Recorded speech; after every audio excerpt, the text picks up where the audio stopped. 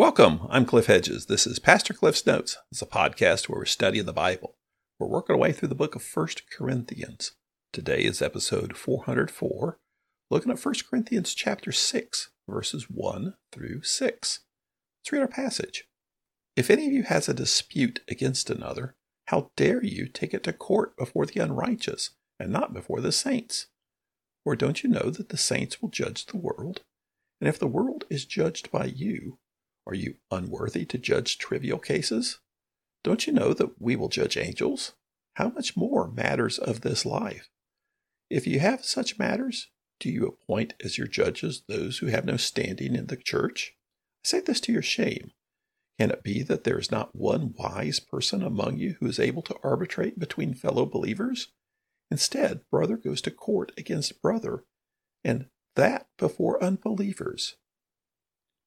This is Paul's first letter to the Corinthian church, written from Ephesus about 5 years after the founding of the church, and Paul is on his third missionary journey. He's received word of problems in the church. He's received questions from the church. And so this letter is addressing some of the problems he knows about and answering some of the questions that have been given to him. So he talked last time about this idea of judging, and that is that there was sexual immorality in the church. And the church wasn't doing anything about it. And he commanded them. He says, you've got to do something about it. You've got to throw the wicked man out because he is polluting the church. He talked about the image of leaven, a little bit of leaven. Leaven's the whole batch of dough. And such it is with sin. You don't deal with sin, it's going to corrupt everything. And he made the point that it's not up to you to judge outsiders, but it's up to you to make judgments within the church. God will take care of judging outsiders. Now he's kind of following that same line of judgments within the church as we start chapter 6. Verse 1, he says, if any of you has a dispute against another, how dare you take it to court before the unrighteous and not before the saints? It's very strong language here. He is aghast. So has a dispute. He doesn't say exactly what the dispute is, and the point is it doesn't matter. Has some kind of disagreement in the line of a legal disagreement. One man says another man has defrauded him. When we deal with such things, we go to court to solve it. What Paul's saying here is, no, you don't do that. You don't take your differences between each other, your issues between each other, and take it to unbelievers to make judgments. He says, how dare you take it to court before the unrighteous and not before the saints? Now, I've mentioned it before, but just make sure it's clear. When he says saints, what he means is believers. Saints is just translation of the word holy ones. The same root word as sanctified, which means to make holy. Who are the holy ones? Those who've been forgiven of their sin through the blood of Jesus Christ. Saints are believers. It's not a special class of believers. Anyone who is a follower of Christ, anyone who has been forgiven of their sins and adopted by God is a saint. And saints is just saying the holy ones. So his challenge to them is, you've got some kind of disagreement between two believers. It should be solved by believers within the church, not taken to worldly courts. In verse 2, he says, or don't you know that the saints will judge the world? Now, I didn't expand on this, so we can't make too much of this other than it's just a statement. You may say, isn't this a contradiction of what he just said about God's the one that judges the world? We only judge within the church.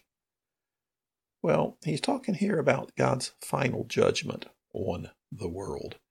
And somehow believers have a role in that. It's not spelled out well, and so don't make any more of it than this, because you don't really have much more to go on.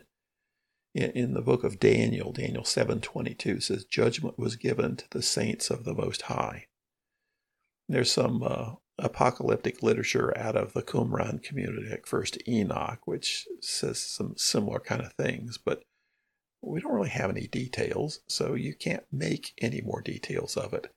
But his point being, when God makes his final judgment on the world, you guys have a hand in that. So do you think you can handle a disagreement between two brothers? He goes on, and if the world is judged by you, are you unworthy to judge trivial cases?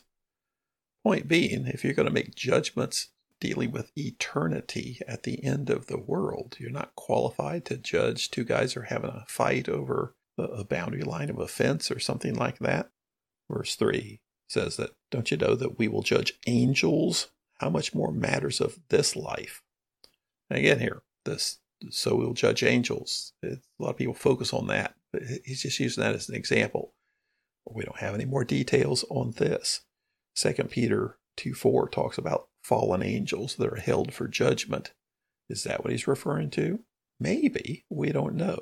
Whole point here is, at the end, when God is wrapping things up, we've got a role there, an important role. And if we can do that, certainly we can deal with trivial matters in the church, trivial matters of the life here and now. Verse 4. So if you have such matters, do you appoint as your judges those who have no standing in the church? He's going on. He's hitting it again here. Okay, you've got issues. Yeah, you've got issues. We've all got issues.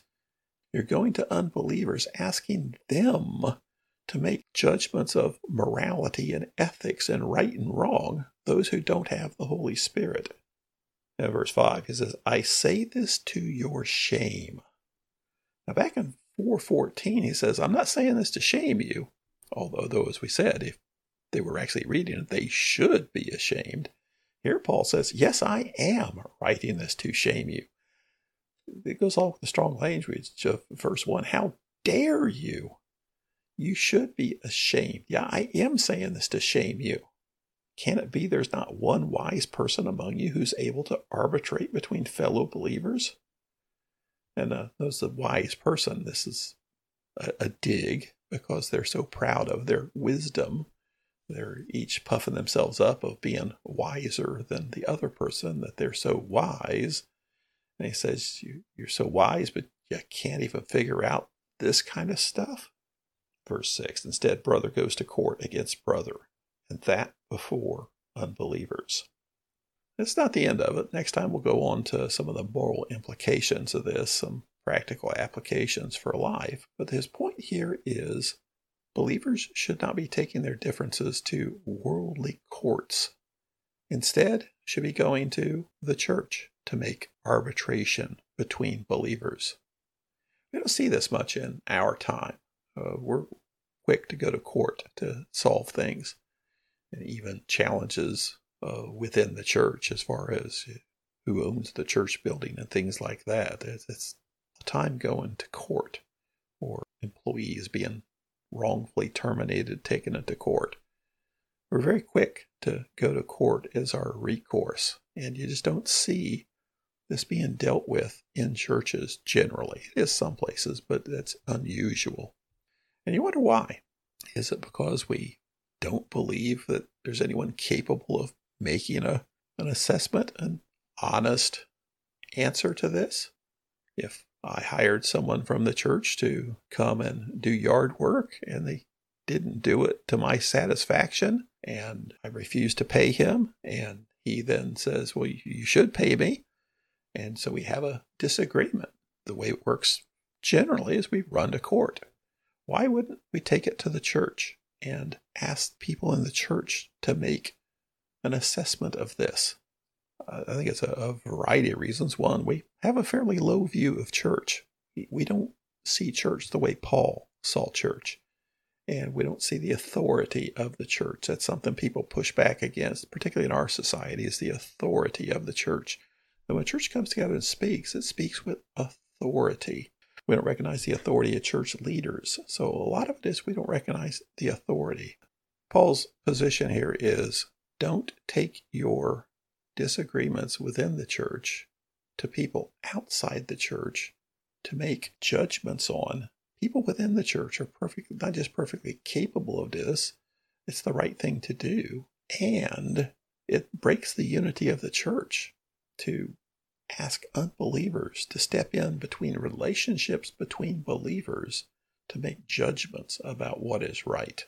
Paul's outraged at this. He's outraged at the people who are doing it. That's up in verse 1. How dare you go to court over this? But then the rest of this, he's outraged with the church, much as he is with the sinful man who's sleeping with his father's wife. He's outraged that the church is allowing this to happen. The church is not stepping up. The church is incompetent in this response of dealing with this, of, gosh, we don't know what to do. Yeah, make a judgment on this. This isn't hard. Make it a matter of prayer and make a judgment. And we should be willing to live with judgments made by people in the church, because if they are doing it prayerfully, they're looking for a just judgment. And we should be more than willing to live with a just judgment. Thanks for joining me. Join me again next time as we continue working through 1 Corinthians.